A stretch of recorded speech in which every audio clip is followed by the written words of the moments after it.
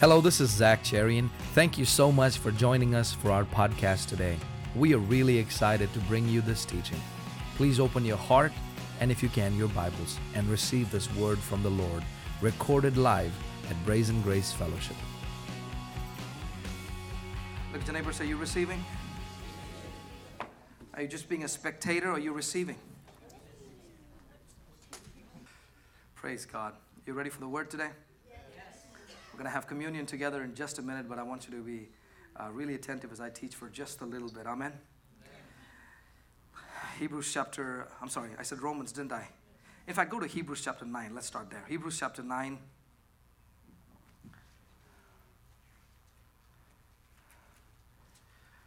Have you ever felt that you were under a waterfall of revelation and you just have been asking God, slow down? I need some time to get some of this stuff. Slow down. Have you ever had that? I pray that being in this church feels like that.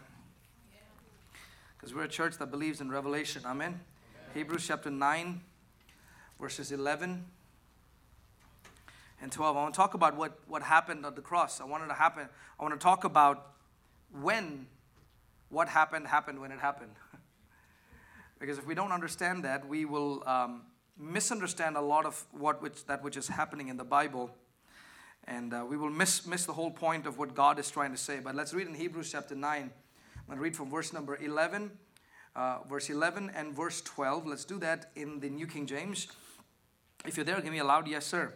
Yes, sir. But Christ came as high priest of the good things to come, with the greater and more perfect tabernacle, not made with hands, that is not of this creation, not with blood of goats and calves, but with his own blood he entered the most holy place once for all, having obtained eternal redemption. Having obtained eternal redemption. Not with the blood of goats and calves, but with his own blood. I like the picture. If you are as visual as me, imagine Jesus is not only the high priest doing the sacrifice, he's also the lamb that is being sacrificed. Because nothing that was happening could be unclean. The high priest couldn't be. Really, if you think about it, was the high priest ever really without sin when he went in? Impossible. Impossible. There was only one high priest who could be without sin. And he was not only the high priest, he was also the sacrifice. Amen. Not only was he the sacrifice, he takes the blood and offers it. He went with his own blood. I don't know how you visualize that in your head. But he went taking his own blood, entered the most holy place once for all. Why? So that we could have eternal redemption. How long is your redemption? How long is your redemption? Is this sinking in, church? So we could have eternal redemption.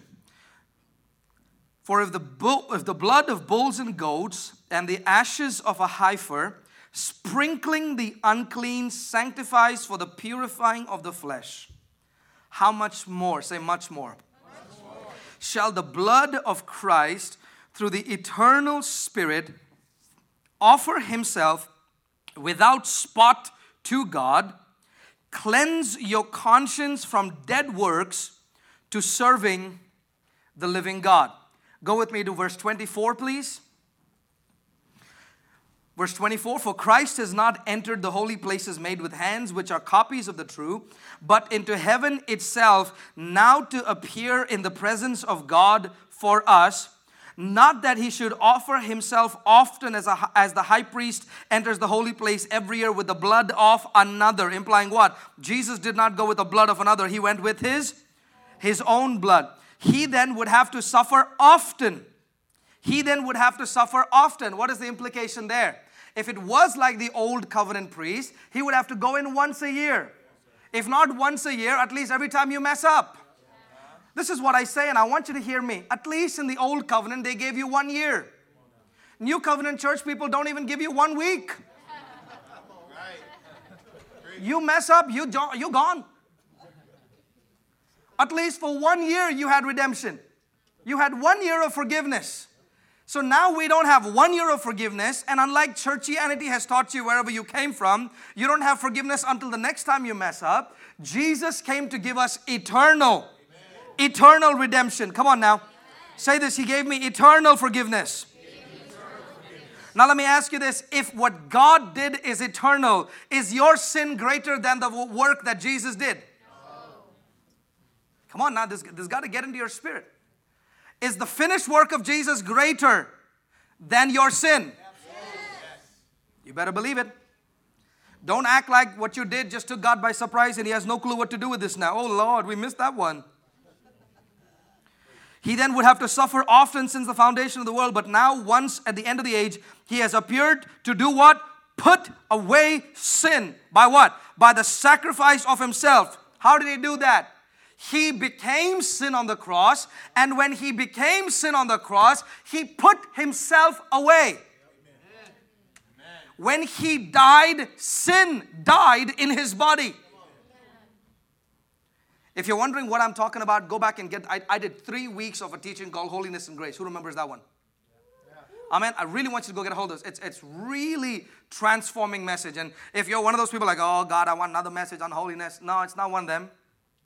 You're not going to walk out of listening to that feeling condemned. You're going to walk out with hope, knowing that sin has already been crucified.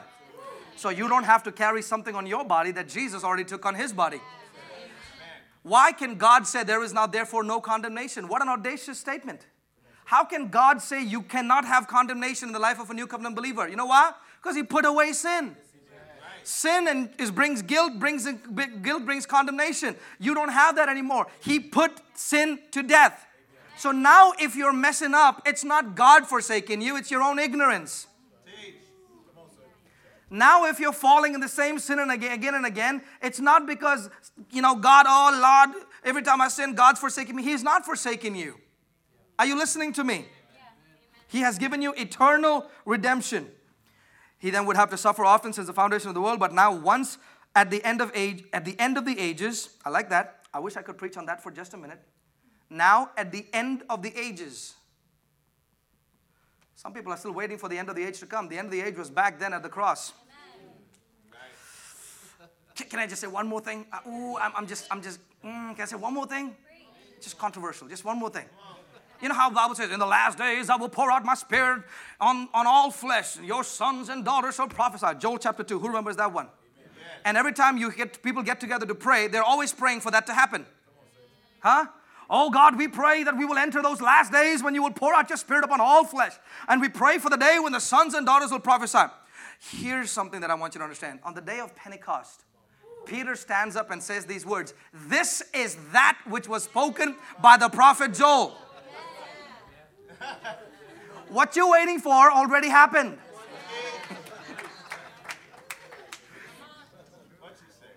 This end of the age thing. Church, any theology that brings fear is not from God.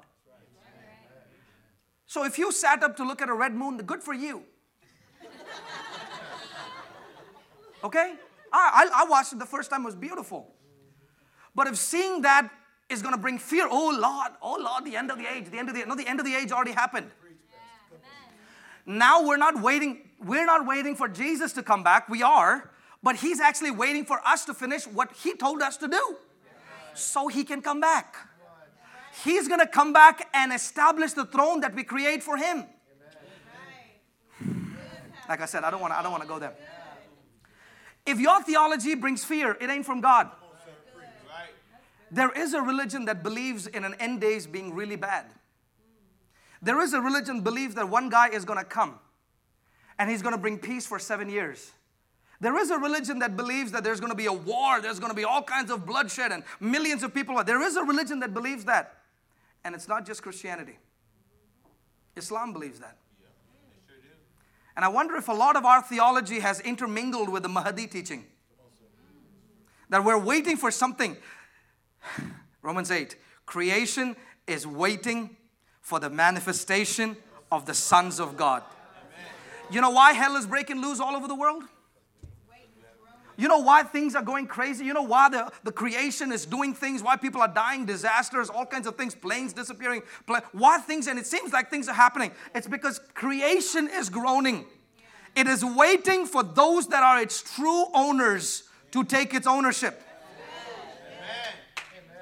I know this wasn't my message, but you got to hear me. Because if you don't understand this, you will wait for something to happen that has already happened. Whatever Jesus needed to do, He did. You know what sitting down means? I'm done. Tag, it's you.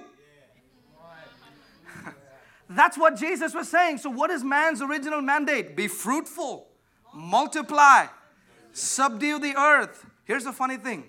It seems like the only people talking about subduing the earth is ISIS and not the church. Come on now. Come on. I went to India, not this time, the time before this, and I went and I saw people having long intercessory prayers. And man, they were just crying out to God, oh God, have mercy. And I don't know if has anybody seen those videos? It is some of the most heart-wrenching. I almost want to show it here so Americans can get a clue of what real world looks like. And what real persecution looks like for people who are dared to give up their faith and they say, I will not, and they behead them. What would you do in that? Oh, well, my sins are already forgiven. Okay, I give up. What would you do in that matter? 147 black Kenyan Christians who were singled out only because they were Christian. Are you a Muslim? Step away. You're a Christian? Bam.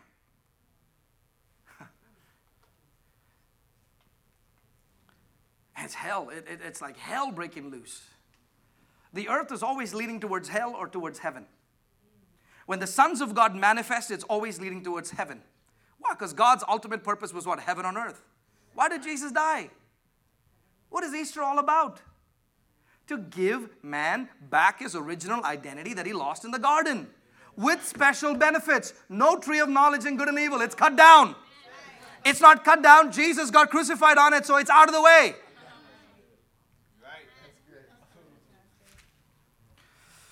I say so much in such a short time that I wonder, oh God, I hope they got it. But as I went to India and I saw people praying, and they were sincere in their prayers.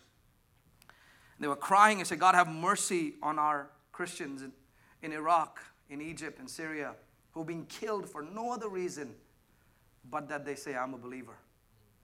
I like that, man. Ooh, see, I'm a third world guy. Bring it on, dude. Dare me. I used to say when I was a kid, the only way I'm dying is no sickness, old age, all that junk. I'm dying being a martyr, man. That's the way to go. It's a cool way. There's a crown in heaven for those guys. But I saw these people praying and everyone just screaming and crying, oh God, have mercy, oh God, have mercy. And I went to the guys and I said, why are you asking God to have mercy? God is not the one killing the Christians. Right. Some of y'all will get this tomorrow. Why are you praying for God to have mercy on those Christians? God is not the one holding back His mercy. Instead of praying for God to have mercy, take authority over the demon of hell that those people are operating through and bind its power over that region. Right. Come on, teach it. Get out of here. Go home. Our job is not to attack a religion. Do you hear me? Our job is not to attack a religion. When April 1st came, I went, oh God, here go all them Christian people putting up, well, atheists, it's your day. I thought, oh wow, that's going to get them to salvation. Tell them they're a fool. Oh yeah, come to Jesus now. The fool says in his heart, you're an atheist, you are a fool. Come to Jesus, He loves you. I mean, the kind of stuff Christian people do. Facebook, man, good Lord, sometimes you just want to take a fast, don't you? People put some dumb stuff up there. Do you know there are people shedding their blood so they will be saved? And that blood is crying out for the salvation of the Muslim people. Now, I know God loves the Jews. God loves the Jews. Well, I'll tell you what, God loves the Islamic people too. Go, get out of here. Where was I? So next time you're praying, don't pray, oh God, have mercy, have mercy. God's not the one holding His mercy back. I told somebody the other day, either you take authority and bind the devil or take a gun and go and fight them. That's the Texas way of doing it. Come on now.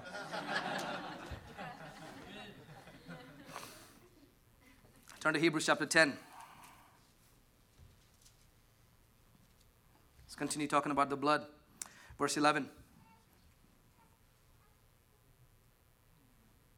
Hebrews chapter 10, verse 11. Are you there? Yes. Come on, are you there? Yes. And every priest stands ministering daily and offering repeatedly the same sacrifice, which can do what? Did you just read that? The continuous offerings, which in the new covenant would be your constant repentance. It can never take away sin. Why? Because we just read in verse chapter 9, He already took away sin. Amen. They're so cute and quiet today. I think it's because they're dressed up, Lord. But this man, capital M, but this man, after he had offered one sacrifice for sins forever, after. Say after. So when did the finished work really finish? After. It wasn't done until Jesus sat down. Are you listening to me? It wasn't complete until Jesus sat down. And when He sat down, that's when it was done. Are you listening to me? When He was on the cross, He said, it is finished. We think it was done. No, it actually just started then. There was a lot more. He was not only saying it is finished, meaning what? Completed. It is complete. It is end of what? The old system. I have completed the old system. Ephesians chapter 2 says He has broken down the wall that divided the Jew from Gentile. He has broken down. What was the wall? The wall was the law. He has broken down the law, the wall. And now I'll get that. Galatians chapter 5, it says, now in Christ there is neither Jew nor Gentile. Come on now. I'm going to ask you a question. Did Christ die for the Christians? Your answer would be an obvious yes. I'm going to tell you the answer is no. There was no Christians when Christ died. Christians are a product of His death. Jesus did not die for the Christians. He died so He could make Christians.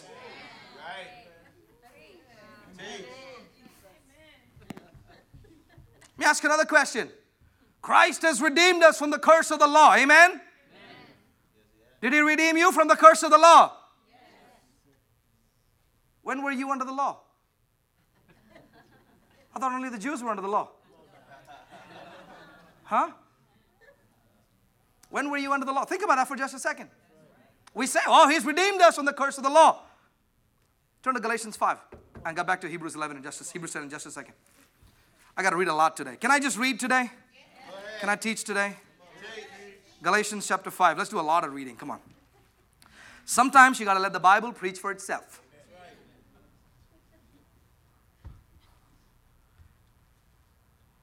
Sorry, Galatians 3. I'm sorry. Galatians 3, Sarah. I knew I bought another Bible. Can I read this in the NIV? This is the Bible I used to use. Oh boy, it is so messed up. It is so broken up. It is so torn into pieces. And then I found this amazing teaching I used to do back in the day. For those of you that don't believe that I wasn't graced back in the day, preparation for the Lord's table. Self-examination. That just sounds nasty, doesn't it? Number 2, confession of sin. Number 3, then receive forgiveness with thanksgiving. Say, thank God for grace. For those of you that are new wondering, what is he talking about? I'll get to it in just a second. Galatians chapter 3. I wanted to do it in the NIV. That's why I pulled out my old NIV Bible. You know, it's a little hard to find books in somebody else's Bible, isn't it? Galatians chapter 3. Are you there? Give me a loud yes, sir. Follow me up there if Sarah has it. There we go. Right? You foolish Galatians, who has bewitched you? Can I read that in the Amplified? That verse just needs some description, doesn't it? It just needs some explanation. You know who it's talking to? Is the Galatians Jews or Gentiles? Gentiles. Right? Are the Galatians Jews or Gentiles? Gentiles. Right? So now he's talking to the Gentile church who think that they became Jewish. Oh, you poor, silly, thoughtless, unreflecting, and senseless Galatians. Who has fascinated or bewitched you or cast a spell over you, unto whom right before your very eyes Jesus Christ, the Messiah, was openly and graphically sent forth and portrayed as crucified? Verse 2, let me ask you one question. Did you receive the Holy Spirit as a result of obeying the law or doing its works? Or was it by hearing the message of the gospel and believing it? Was it from observing the law of rituals or from a message of faith? Let's go back to the NIV. Verse 2. Oh my goodness, it's small. I would like to learn just one thing from you. Did you receive the Spirit by observing the law or by believing what you heard? What's the obvious answer there? What you heard. Are you so foolish? After beginning with the Spirit, are you now trying to attain your goal by human effort? I was sitting in my room preparing for this, and I read this and I got up and ran. I just ran. Why do we change our method of being saved after we get saved? He was saying all you did when you got saved was hear a message and what? Believed it. You heard the good news and you believed it. Did you have to get circumcised to get saved? Most of us would be like, all right, I'm going to Buddhism.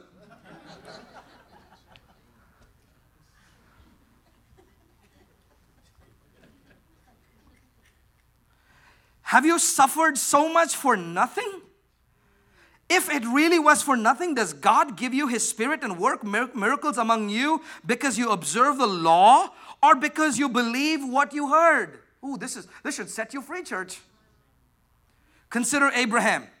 He believed God and it was credited unto him as righteousness. Can I teach for just a second? Abraham wasn't righteous. Righteousness was credited to Abraham. Abraham believed God and it was credited unto him as righteousness. But in the new covenant, we don't get righteousness credited to us. We have righteousness imputed to us. Abraham's righteousness was waiting in a bank account for it to be used. It was credit. How many of you know that word? You don't really have the money, but you're spending it because the money is somewhere. Now, this is God kind of credit. The money is there. It's not our kind of credit where there's no money and we go spend crazy and live in debt. Huh? It says it was credited unto him as righteousness. In the new covenant, you're not credited righteousness. You're not just imputed righteousness. You are imparted righteousness. You receive righteousness. You become righteous. And nothing can separate righteousness from you. Say, I got it better than Father Abraham.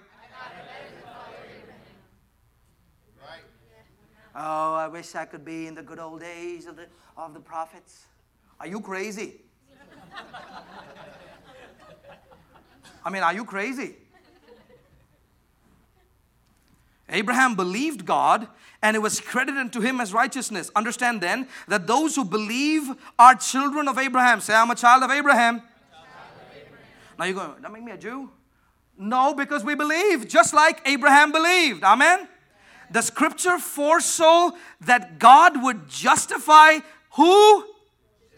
By keeping the law.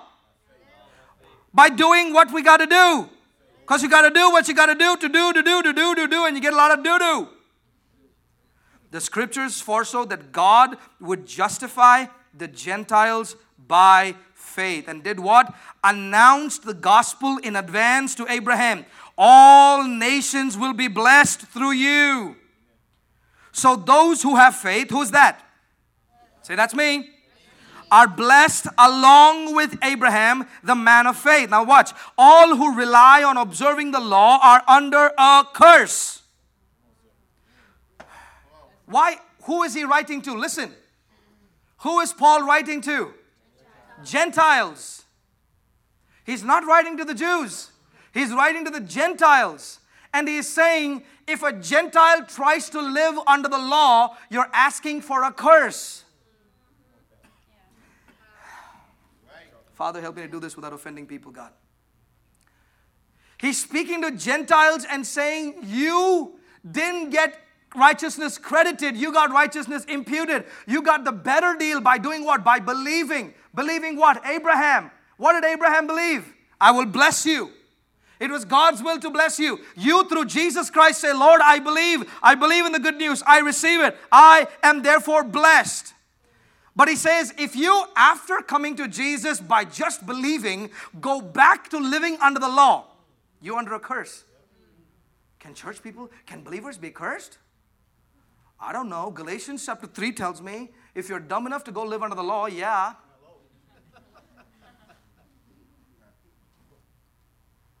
All who rely on observing the law are under a curse. For it is written, cursed is everyone who does not continue to do everything. Is there anyone that kept everything other than Jesus?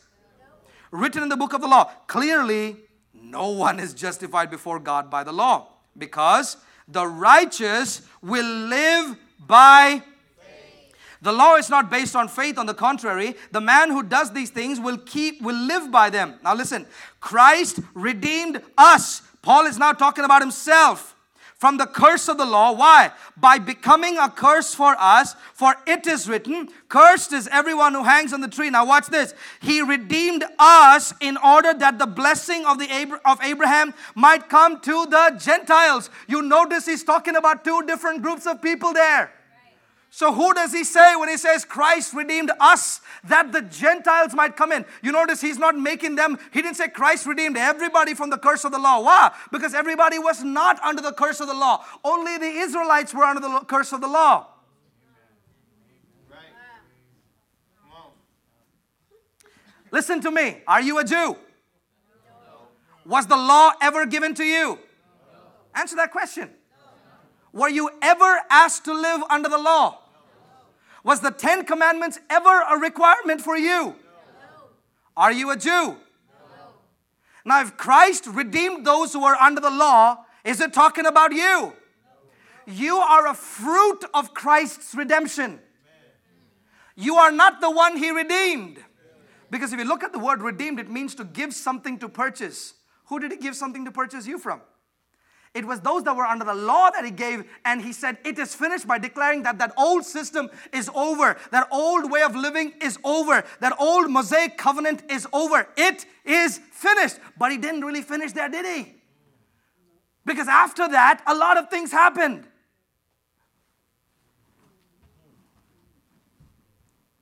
How do I know? Because when Jesus rose again, I believe it's John 20, verse 17.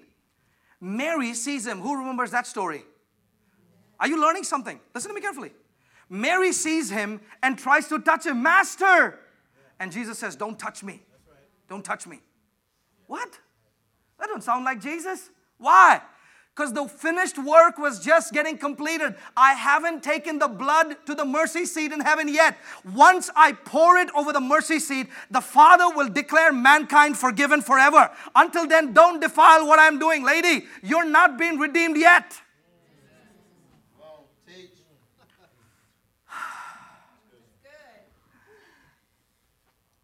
Slowly coming there? Slowly getting there? Amen. See, we think when He said it is finished, it was all finished. No, it didn't.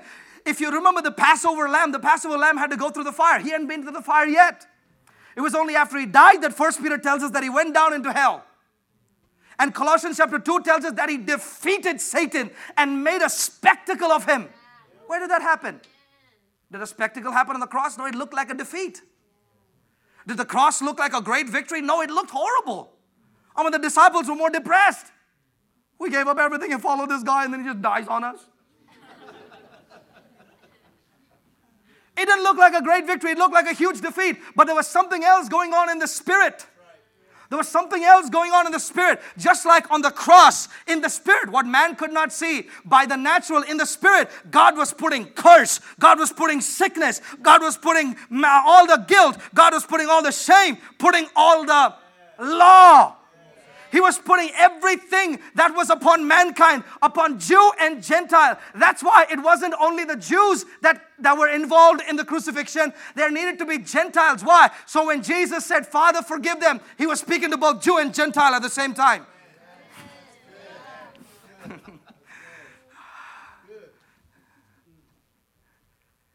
Because it was those under the law that found Jesus guilty. When they took him to the Gentile centurion, he goes, I find no fault in him.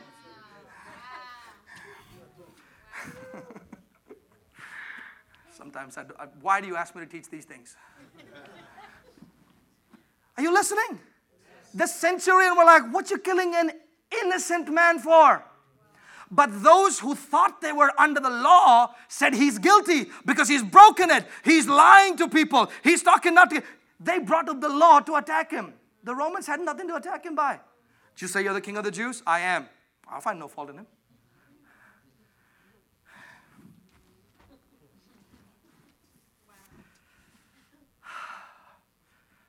Put your hand on your head, say stinking thinking. I should have done this in the beginning. Stinking thinking. You got to go. My mind is renewed. I receive revelation by the Holy Spirit. In Jesus' name. Amen. Christ redeemed us from the curse of the law by becoming a curse for us. It is written, cursed is everyone who hangs on a tree. He redeemed us in order that the blessing of Abraham might come to the Gentiles through who? Through Christ. The blessing of Abraham was not ours. We had no access to the blessing of Abraham because it was only for the Jewish people. But now let me explain when it speaks of Jewish people, who specifically it's talking about.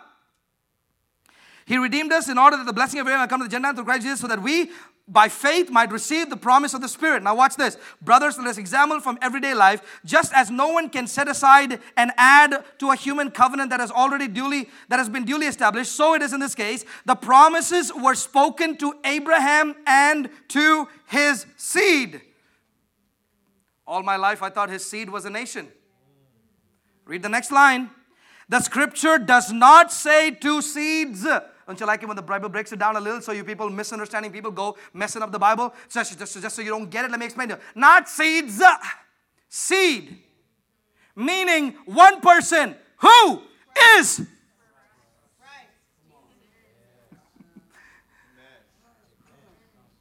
So then what did Jesus have to die for the Gentile? Sin. It wasn't a transgression for us yet because we were not under the law, but we were still born of sin. Why? Because Adam and Eve went and ate from the tree of the knowledge of good and evil. The tree of the knowledge of good and evil was a representation of the law. Why? Because it was the only thing they were told not to do. So we were sinners anyway. So Christ had to die for both Jew and Gentile on his body. And in his body, that dividing wall was broken down. The promises were spoken to Abraham and to his seed. The scripture does not say, and to seeds, meaning many people, but to your seed, meaning one person who is in Christ. Let me ask you this. Do you see the difference between Jew and Gentile here? Do you see that? Huh? He redeemed us from the curse of the law. Because the Jews were under the curse of the law, they couldn't receive the blessings of Abraham. Because the blessings of Abraham was only promised to them. So Jesus comes and becomes the seed of Abraham and becomes the curse, taking the curse out of the way and grafts us in through Jesus. So the blessing which was spoken on Abraham is ours. What was the blessing? Be fruitful, multiply, subdue the earth. It was the same thing in the Garden of Eden. God says, I will bless you, and through you the nations will be blessed. Get out of here.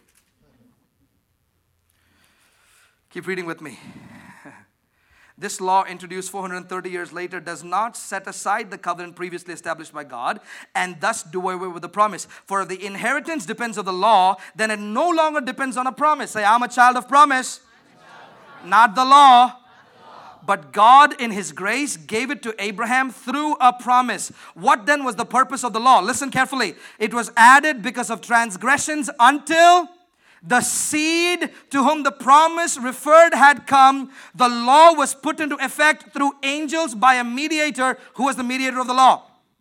Moses. A mediator, however, does not represent just one party, but God is one. Now read this. I wish I had time to teach all that. Is the law therefore opposed to the promises of God? Absolutely not. For if a law had been given that could impart life, then righteousness would certainly have come by the law. Righteousness did not come by the law. Amen? it came by promises. But the scripture declares that the whole world is a prisoner of sin. Now he's talking about how the rest of the world are sinners too. You get it? The whole world is a prisoner of sin. What verse am I at? So that what was promised, being made through faith in Jesus Christ, might be given to those who believe, meaning everyone who believes, Jew and Gentile. Before this faith came, we were held prisoner by the law, locked up until faith should be revealed, so the law was put in charge to lead us to Christ, so that we might be justified by faith. You cannot be justified by the law. It was meant to push you to Christ. Now that faith has come, we are no longer under the supervision of the law. Paul is saying not even the Jewish people are under the supervision of the law. Wow. You are all sons of God through faith in Christ Jesus. For all of you were baptized into Christ. Who were baptized into Christ, were clothed yourselves with Christ. Now read this carefully. There is neither Jew nor Greek, slave nor free, male nor female. All the women should shout right now. Because in the old covenant, you really didn't matter. Someone asked me a question on Facebook last week about why was the men's circumcision. For men, the covenant was circumcision. What was it for men, for women? And I couldn't put the answer on Facebook because it would offend many people. Because it didn't matter. It was all only through the man. But in the new covenant, God breaks that division down and says there's neither Greek, there's no Jew nor Greek. What's the other one? Slave nor free, male and female. Taken that out, for you are all one in Christ. Say, I am in Christ. Now go to Hebrews chapter 10 quickly and let me finish this sermon. Hebrews chapter 10. If you don't understand what happened, you will miss out the whole thing.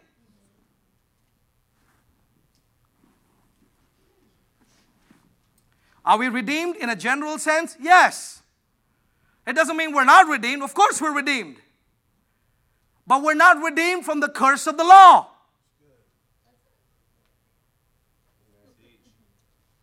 It's really quiet in this Presbyterian church.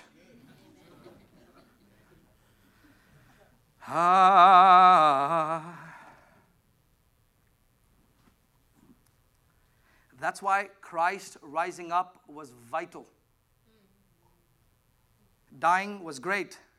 It is finished was great. Going to hell was great. Even rising up was great. But until that blood was poured and he sat down, it wasn't finished. It is only when the blood was poured, like in the old covenant, when the blood would be poured over the mercy seat, God declares man forgiven. So now people don't go to hell because of sin. People go to hell because they don't accept Jesus Christ. Right. Teach it. The wages of sin is death, and therefore Jesus became death. So he became the wages of sin. But the gift of God is eternal life through Christ Jesus. Are you listening? Jesus became the wages of sin. For those of you that are still waiting for that death, the word death means eternal separation from God. Not happening for the new covenant believer. For a new covenant believer who sins, it only means you're stupid. It doesn't mean separation. It means ignorance. All right. Hebrews chapter 10. Is anybody learning anything? Am I just blabbing away here? Thank you, dude. I'm telling you, this is some good teaching. I know it's a little strong, but I want you to hear me about the Spirit because this will, I'm telling you, man. Look at your neighbor and say, you're not a Jew. You're a Gentile. You've been grafted in. Because you're grafted in, you got the blessings of Abraham. Ooh. We're going to have communion in just a minute. Now listen. And every priest stands daily offering, repeat the same exact verse 11, Hebrews 10:11, which never take away sins. But this man, after he had offered one sacrifice for sins forever. That's how powerful the blood of Jesus was. one sacrifice for sins forever. What did he do then? Sat down at the right hand of God. From that time, waiting till his enemies are made his footstool. Let me ask you this question. Was the enemy defeated?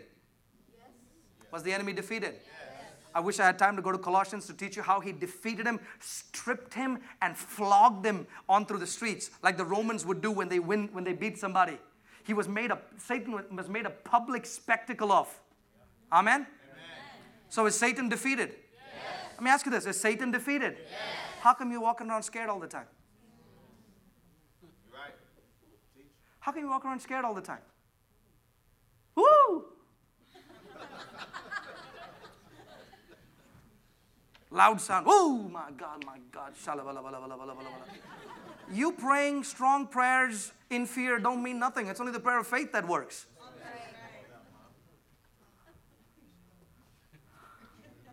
So if he has been defeated, what is this waiting for his enemies to be made a footstool?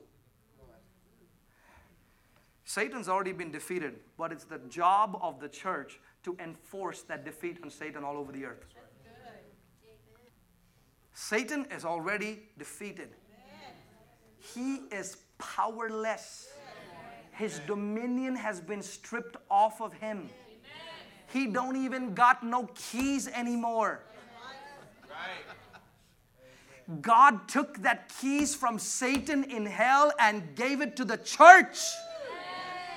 Jesus said, all authority in heaven and earth is given to me. And then he says, but I give you, man, all authority. Why? Because it required a man to beat. It would be unfair for God to beat the devil. See, I'm going crazy on you again. It had to be man. That's why Jesus was legally 100% man. Now watch this.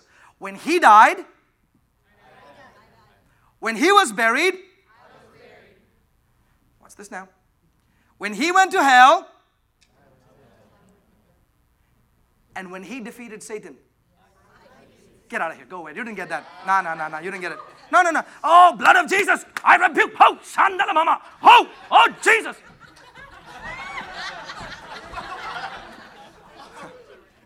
Come on. Oh, Lord.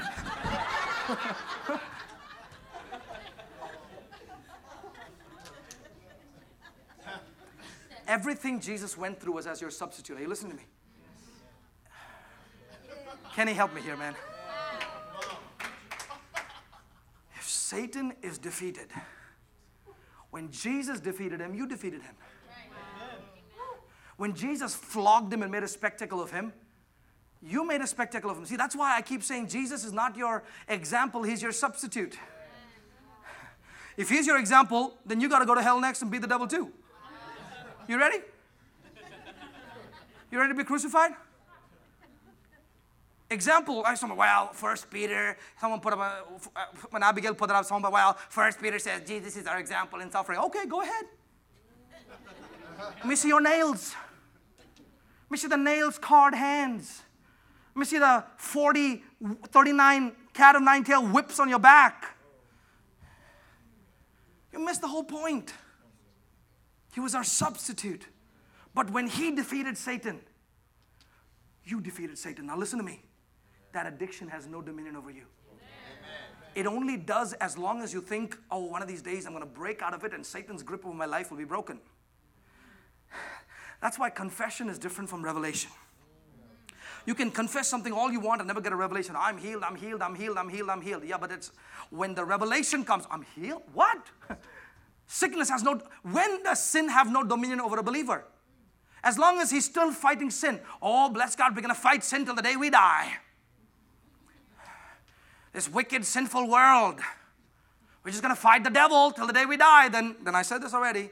Then death is your savior, not Jesus. Right? But as soon as a believer comes to the understanding, sin was put away in his body.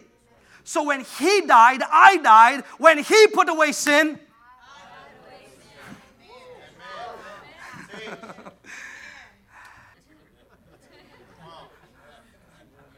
you got to get this. If you listen to this, it will, I'm telling you, I don't think I have preached a more important sermon in my life.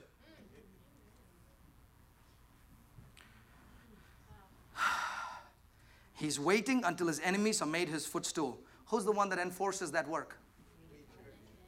That's our job. How do we enforce it? By fighting the devil? No.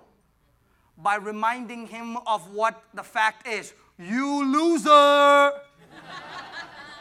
He already whooped you. And he paraded you. Guess what? I was there. I was in him. I was in him. So I paraded you, Satan. You have, let's go bind the strong man. Hey, listen, there ain't no strong man. Because he was defeated. What makes Satan strong over a region is the worship of the devil in that region. But when a new covenant believer goes into a place that the devil thinks he's in charge of, all he needs is the new covenant believer to have revelation that he's already defeated. You just need a legal document that says, finished.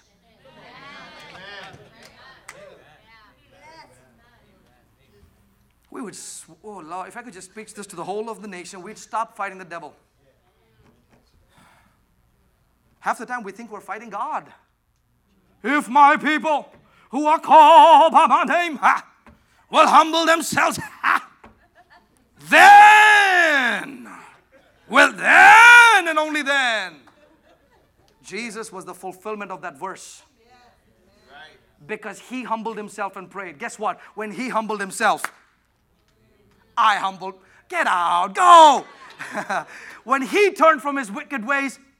Now see, now when he humbled himself, we did. So when you are in him, everything he has done, you have already done. It's when Jesus is your example that you are walking around trying to humble yourself. Let me ask you, when are you going to be humble enough to get like Jesus?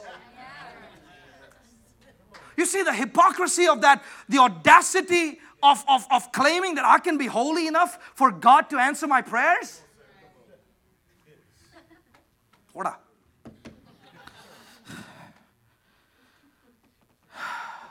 Verse 14. You ready? For by one offering, he has perfected forever. For by one offering has he perfected forever. Ushers, get the communion ready. For by one offering, Matt, keep the teaching going on if you don't mind. I'm going to keep teaching. For by one offering has he perfected forever. For by one offering has he perfected forever. How long are you perfect for? Forever. How can you possibly be perfect forever? Whoa. Huh? How can you possibly be perfect forever? You know why? Because Jesus is perfect forever. Oh, I want to get up and run. I really want to get up and run. One offering, perfect forever. Those who are being sanctified. And I always said that sanctification is a process. And then 1 Corinthians 1:30 came. For Jesus was made unto us redemption, wisdom, and sanctification. Beloved, sanctification is not a process. Sanctification is a person.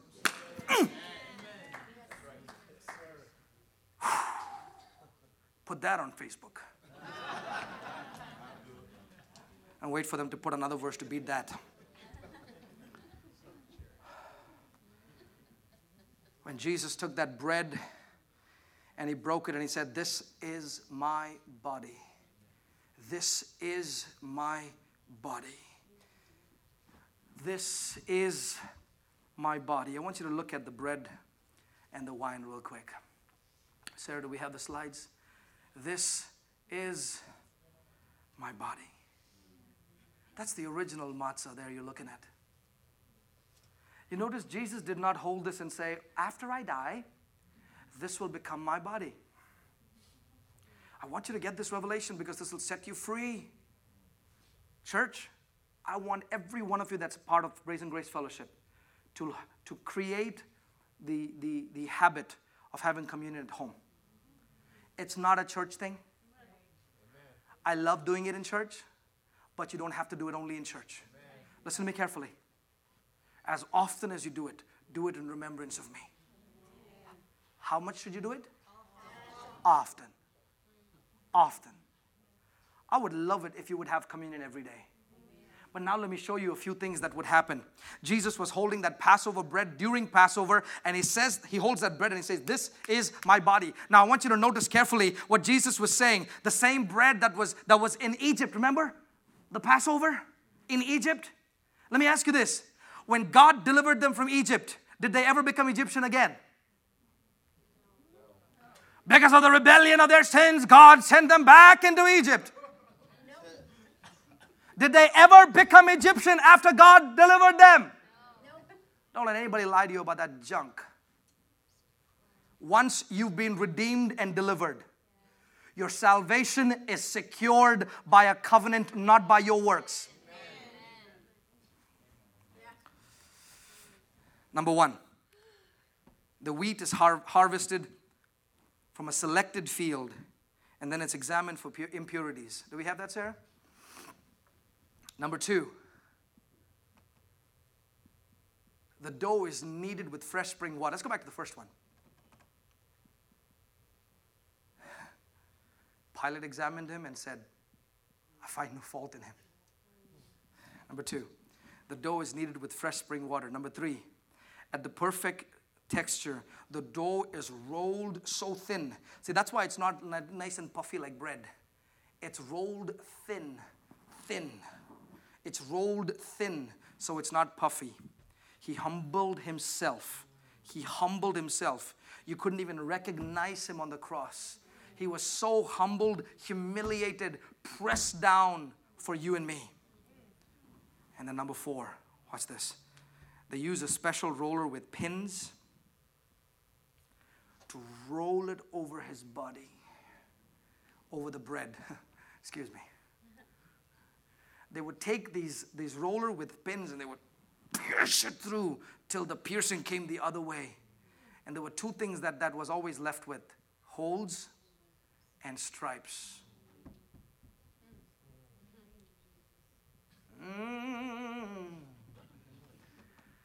He was pierced for our transgressions, and by his stripes we were. God. Don't hold that like it's some little wafer. Let's have this wafer together. It's a type of. You're missing the point. That's why in Brazen Grace we make sure we use the right matzah too. Nothing wrong with using that bread in your house. My wife gave me Coke for communion the other day, so there's nothing wrong with it. It was one of those things where like all the family taking, oh, thank you for the blood.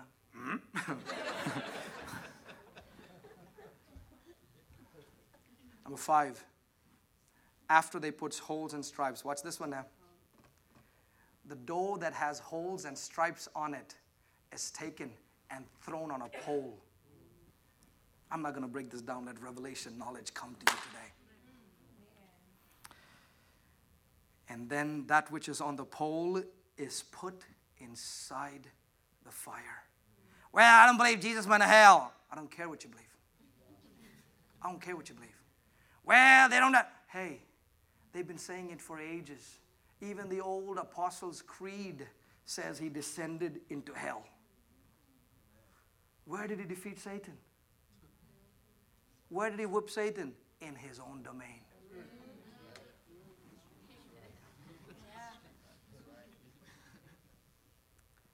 Then the Zetzer would take the bread from the pole and put it into the fire. And then when it was just burnt, it would be taken out and eaten. Ushers, would you please bring the bread and the cup? Pass it out. As you hold that bread, I want you to notice the 3 things that are on that. John, come. It was an eating. Listen carefully. It was an eating that brought death. It was an eating that brought death.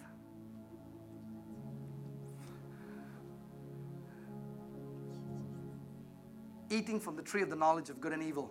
This, sadly, the church has made this the knowledge of good and evil. Why? Because whenever they partake this, they're looking for sin. That's why when God came, He said, who told you you were naked? What are you looking for? Who told you were naked?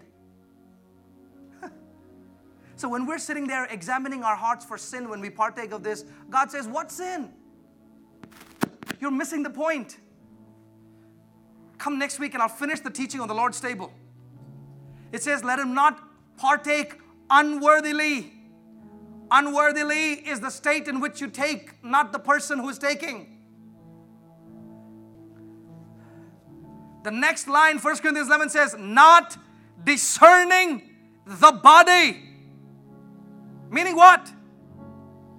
The unworthy way of taking this is by not discerning it as the body of Jesus.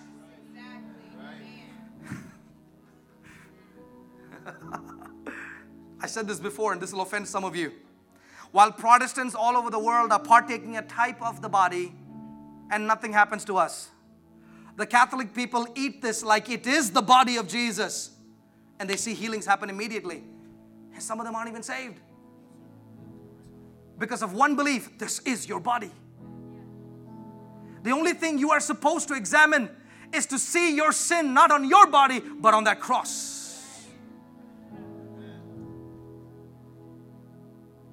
The life of the flesh is in the blood. That's why the blood and the body go together. Whew. Look at that body, would you?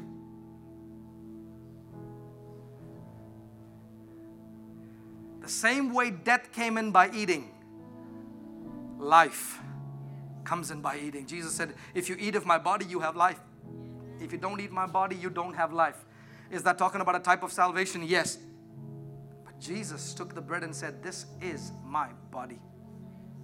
This is my body. Not a type of, my body. This is my body.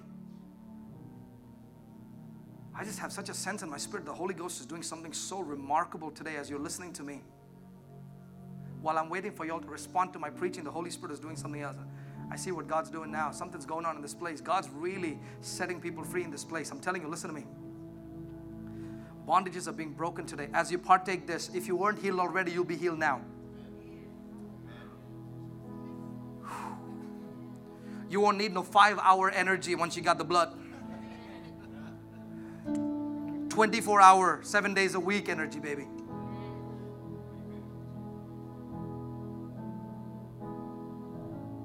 Look at that body and say, this is your body.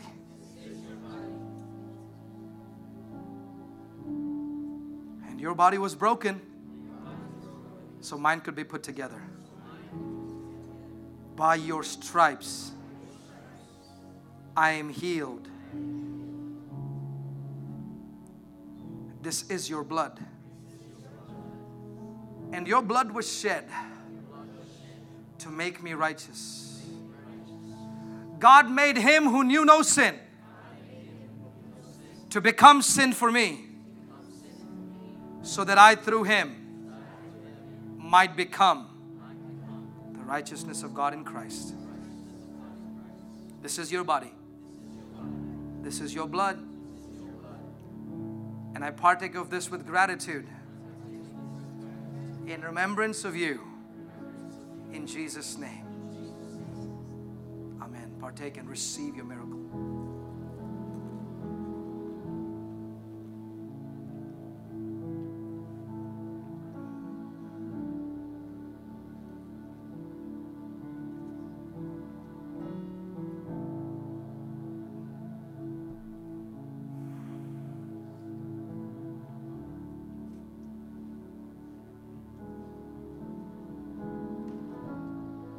Stand up and worship him. He was pierced for our transgressions. He was bruised for our iniquities. The chastisement of our sin was laid upon him.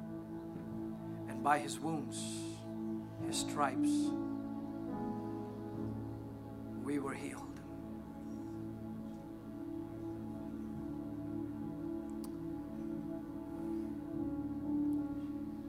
People that have been living in the cage of fear are being delivered even right now, right now, right now.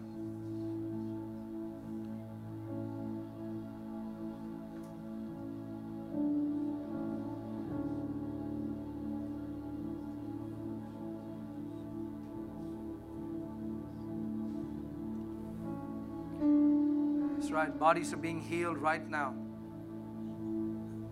I I keep hearing something about the blood. Someone with a blood problem. Some condition of the blood. Some level, blood level, something being healed right now.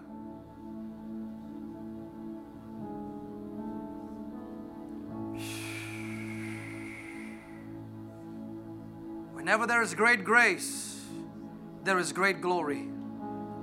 Whenever there is the blood, there's always the glory of God. There's always the anointing of God. First the blood, then the oil.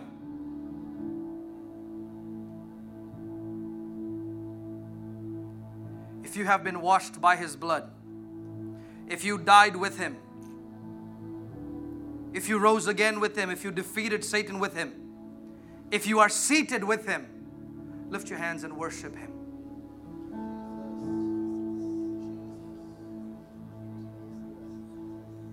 The greater this revelation hits us, the greater our manifestation of victory on the earth.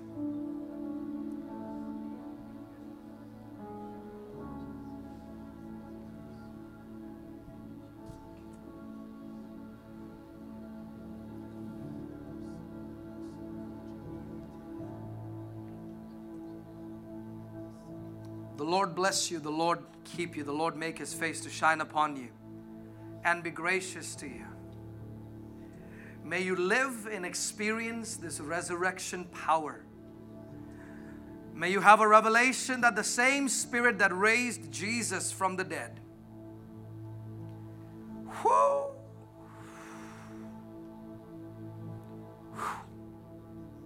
glory, lives inside of you.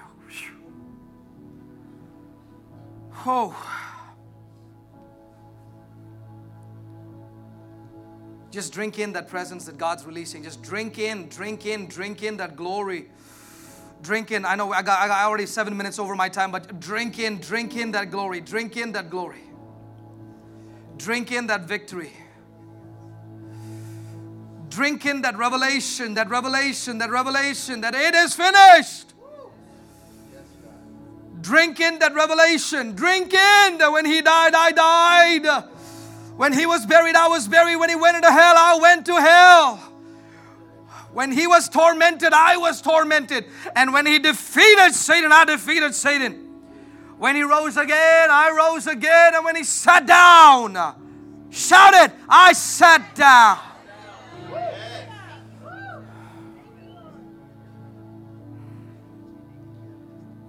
Oh my God, the glory.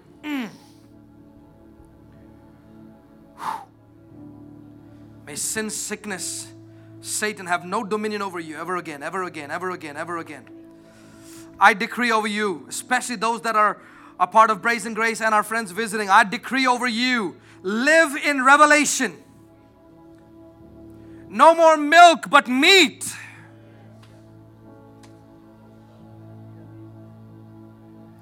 To the day comes when we say, if there is any sick among you, the answer is no.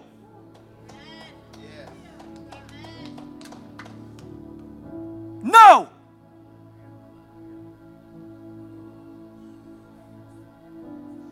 I bless your jobs. Resurrection power over your jobs. Resurrection power over your business. Resurrection power over your ministry. Resurrection power over your marriage. Resurrection power over your dreams. Resurrection power on your relationships.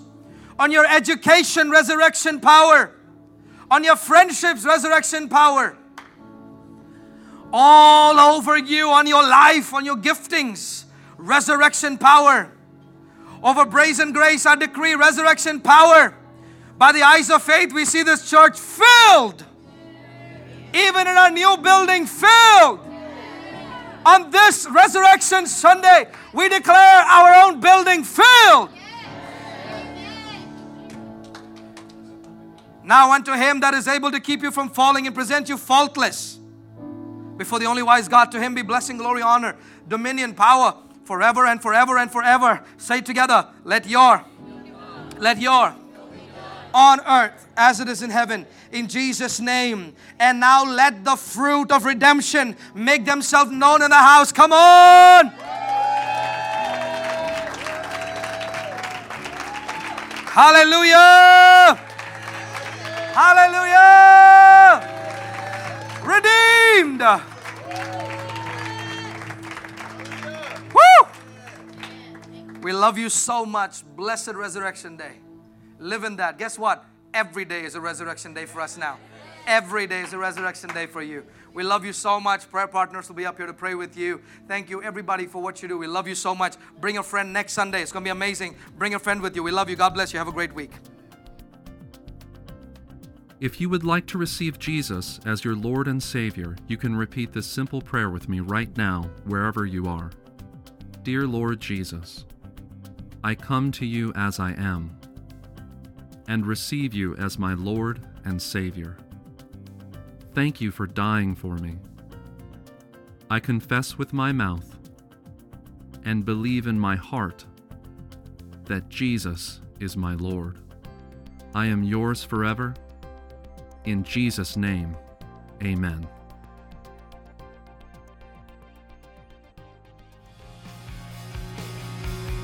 Thank you for joining us today for this teaching. We would love to hear from you. You can write us at ZCIM, P.O. Box 592675, San Antonio, Texas 78259. For more information on ZCIM, please visit us at zcim.org or on Facebook and Twitter at ZCIM Official. God bless you.